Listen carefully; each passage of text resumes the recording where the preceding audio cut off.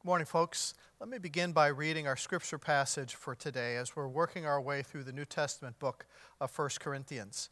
We're in chapter 3, starting with verse 10, if you want to follow along in your own Bible or your Bible app on your phone. And if you don't have a Bible app for your phone, I like the NIV Bible, and I'd recommend it to you. It's free and simple, easy to use. You can download it. 1 Corinthians chapter 3, starting with verse 10. By the grace God has given me, I laid a foundation as a wise builder, and someone else is building on it. But each one should build with care, for no one can lay a foundation other than the one already laid, which is Jesus Christ. If anyone builds on this foundation using gold, silver, costly stones, wood, hay, or straw, their work will be shown for what it is, because the day will bring it to light. It will be revealed with fire, and the fire will test the quality of each person's work. If what has been built survives, the builder will receive a reward. If it is burned up, the builder will suffer loss, but yet will be saved, even though only as one escaping through the flames. Don't you know that you yourselves are God's temple, and that God's Spirit dwells in your midst? If anyone destroys God's temple, God will destroy that person, for God's temple is sacred, and you together are that temple. Do not deceive yourselves. If any of you think you are wise by the standards of this age, you should become fools, so that you may become wise. For the wisdom of this world is foolishness in God's sight. As it is written, He catches the wise in their craftiness. And again, the Lord knows the thoughts of the wise are futile. So then, no more boasting about human leaders. All things are yours, whether Paul or Apollos or Cephas or the world or life or death or the present or the future. All are yours, and you are of Christ, and Christ is of God. Amen. Thanks be to God for this, His holy word. I had a great mom, and I miss her a lot. She died way too soon. She was just so loving and talented and just so thoughtful. And like a lot of mothers, she had this mom voice. You know, the one where when she used it, you knew you were in big trouble and she wasn't kidding around. And she often used her mom voice to dispense that unique sort of advice that only moms can give. For example, when we were little, my brother and I liked to climb trees, which was okay unless we climbed too high, which we did all the time because we were just a couple of monkeys. And then we'd hear this mom voice, "Don't you dare climb any higher." And then she'd give that great mom advice. If you fall out of that tree and break both your legs, well then don't come running to me. Thanks, Mom. Good effort, but, not real helpful. I think if we break both our legs, we might come crawling to you, but we're definitely not going to come running. Did your mom ever say anything like that? I mean, moms, be honest, have you ever given advice like that? It's not the best.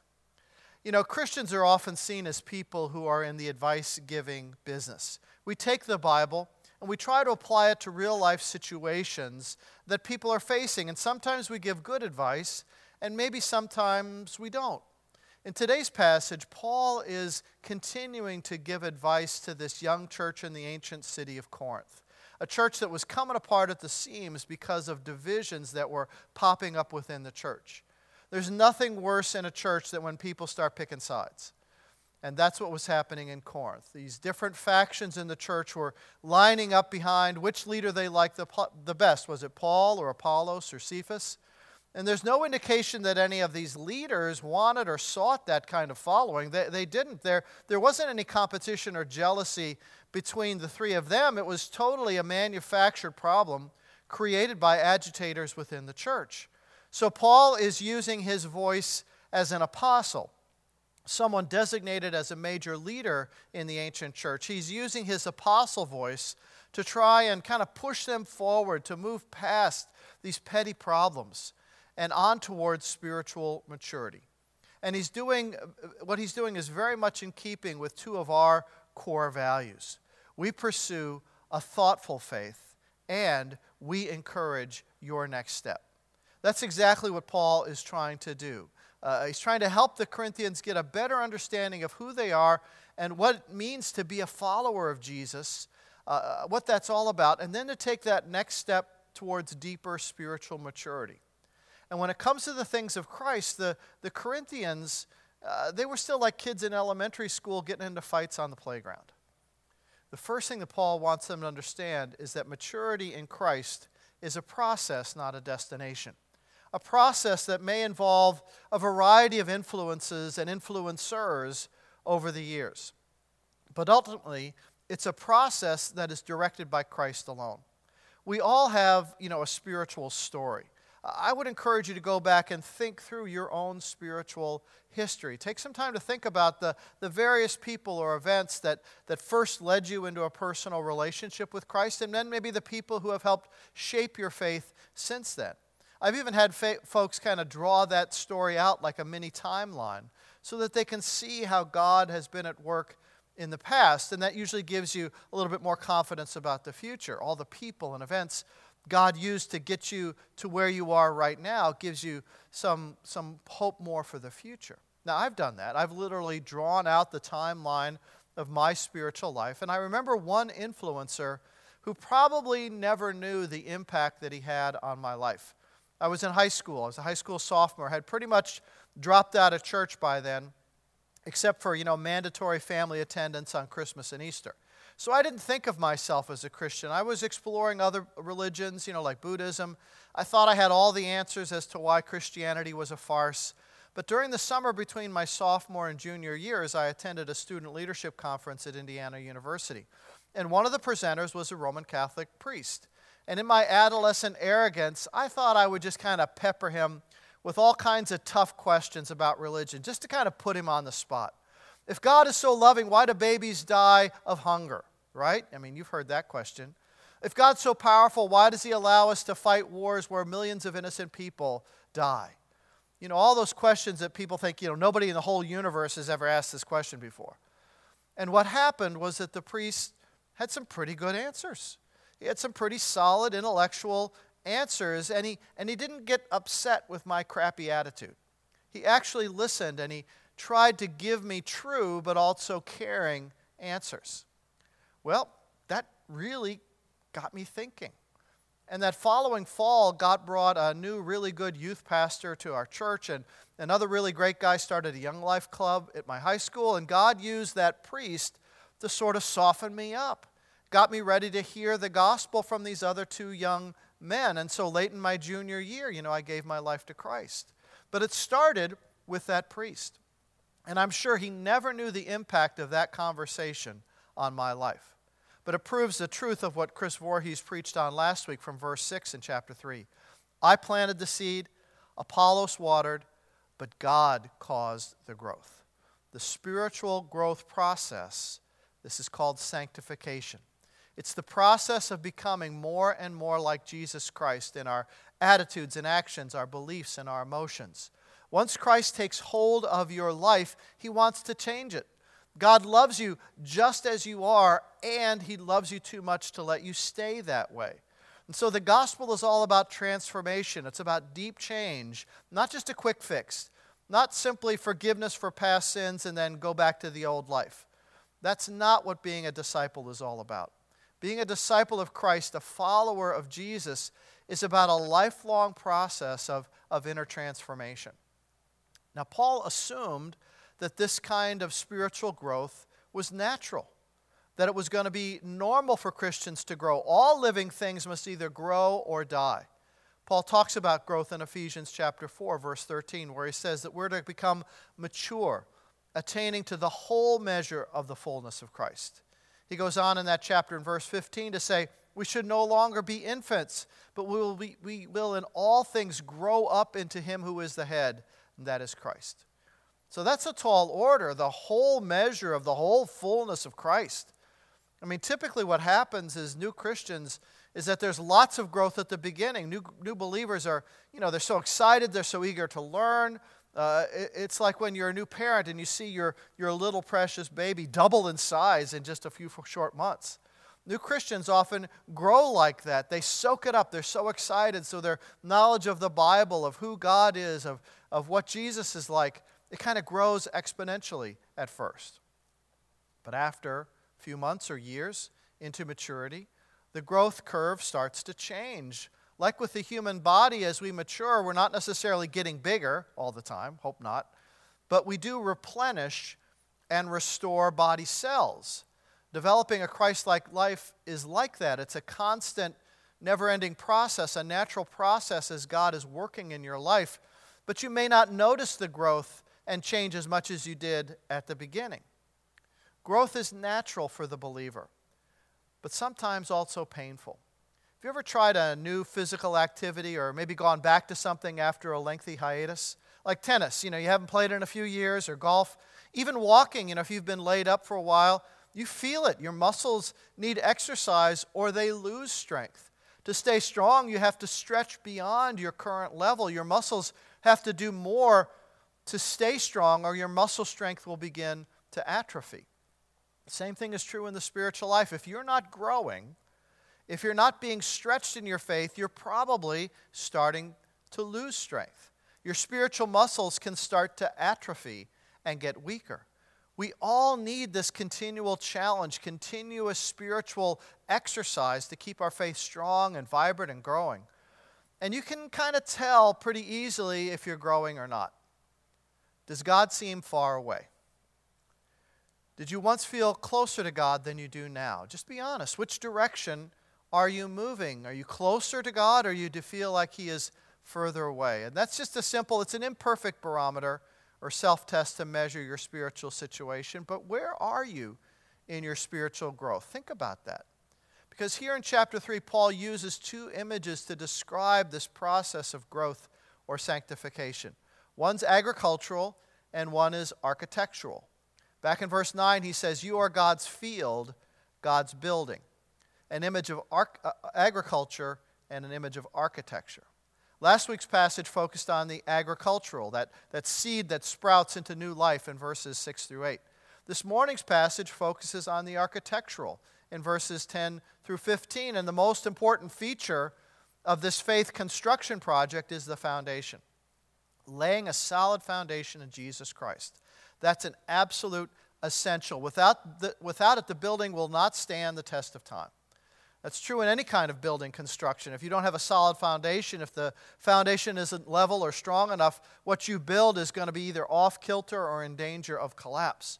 No matter how attractive it might look from the outside, eventually cracks are going to appear, and the cost to repair will be enormous. And so, without Jesus, faith or religion or spirituality, those are all just wishful thinking. Without Jesus as the solid foundation, spirituality will not stand the test of time, even if people try to call it Christian. Lots of people today want to promote sort of a Christless Christianity. They like Christian idealism, Christian social ethics, but they diminish Christ so much that He's barely recognizable. Paul says it clearly. Jesus Christ is the only solid foundation on which faith can be built. All other foundations are unstable, and their true nature will be revealed as people try to build. If it's not of Christ, Paul says, it's all going to burn up or fall apart. He writes in verse 16, "Don't you know that you yourselves are God's temple, and that God's Spirit dwells in your midst, actually lives in you through the Spirit? You're His living temple." That's one way God shows His ownership over your life. When you put your faith in Christ, when you belong to Him, you actually get a new owner, and that's so important in understanding how God wants to build your life and how God wants to shape your future.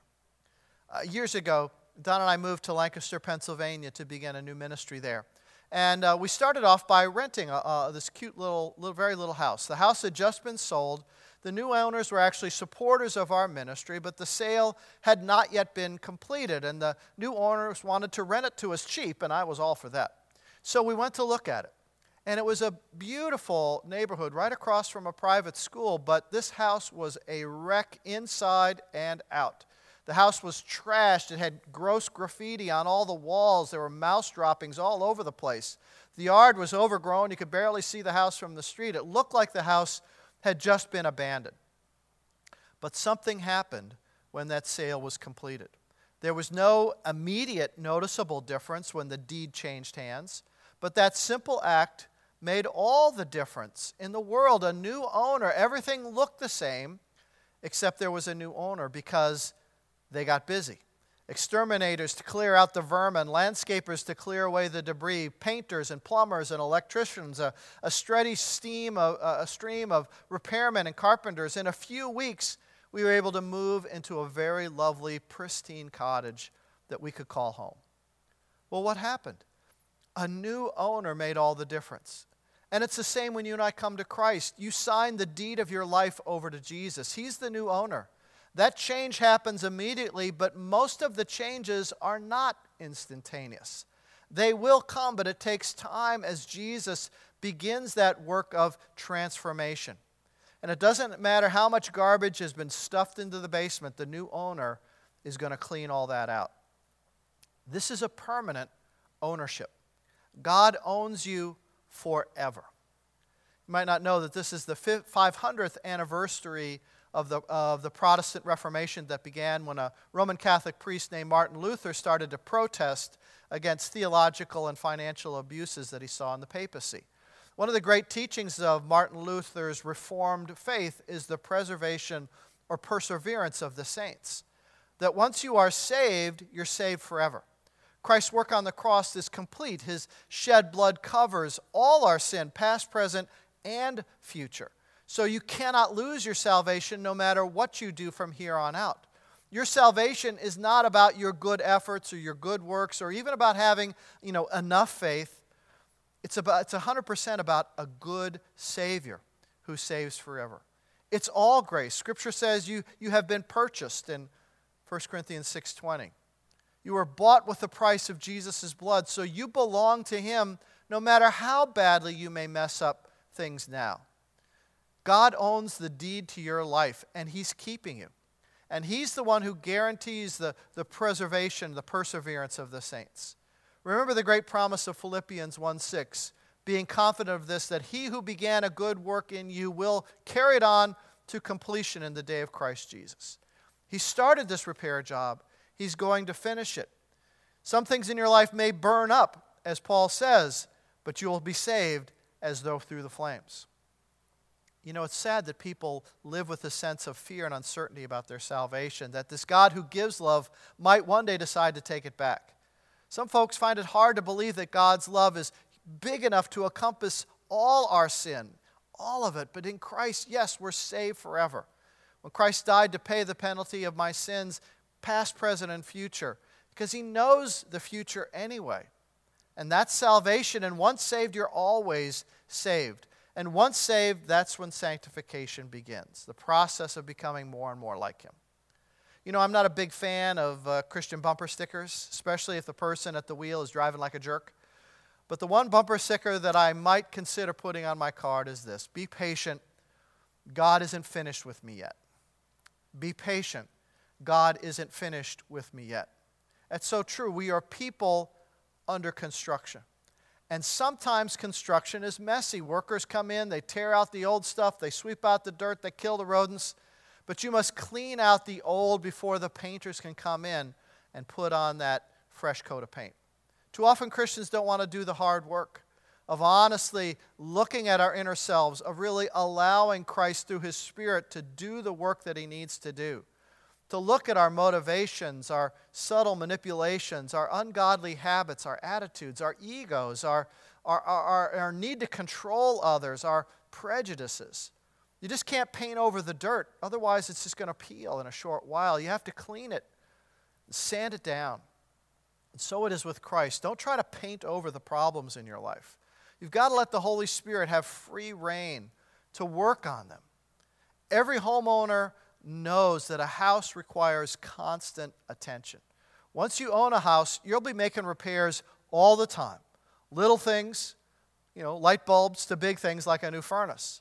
The upkeep is a never-ending process, and sometimes outside events create a crisis. An ice storm comes and a tree falls on your roof. There are things that will batter your house that are beyond your control.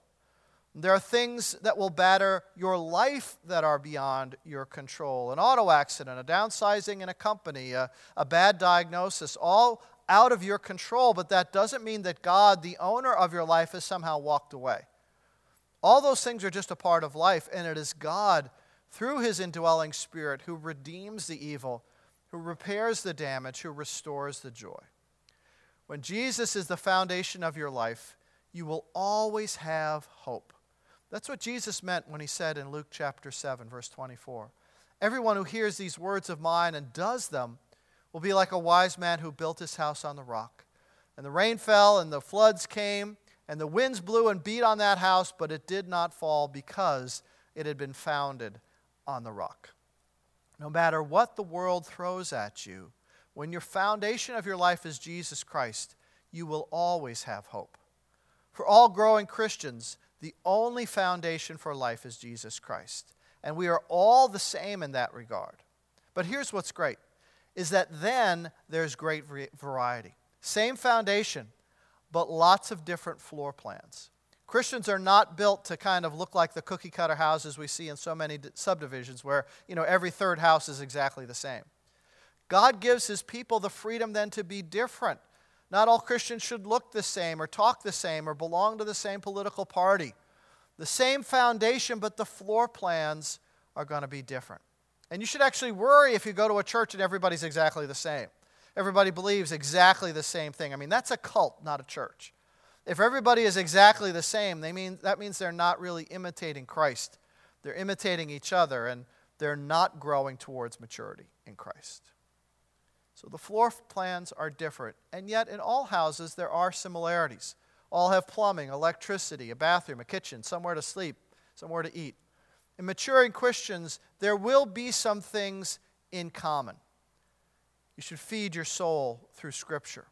You should strengthen your heart through prayer. You should enlarge your compassion for the world through serving others. You should increase your joy by doing life with spiritually encouraging friends. And remember to give some grace to those around you who are in the middle of Christ's renovation process, who are also being sanctified by the Spirit. We are all people under construction. And the good news is God isn't finished with us yet. Let's pray. Lord, I thank you for the time when I signed the deed of my life over to you.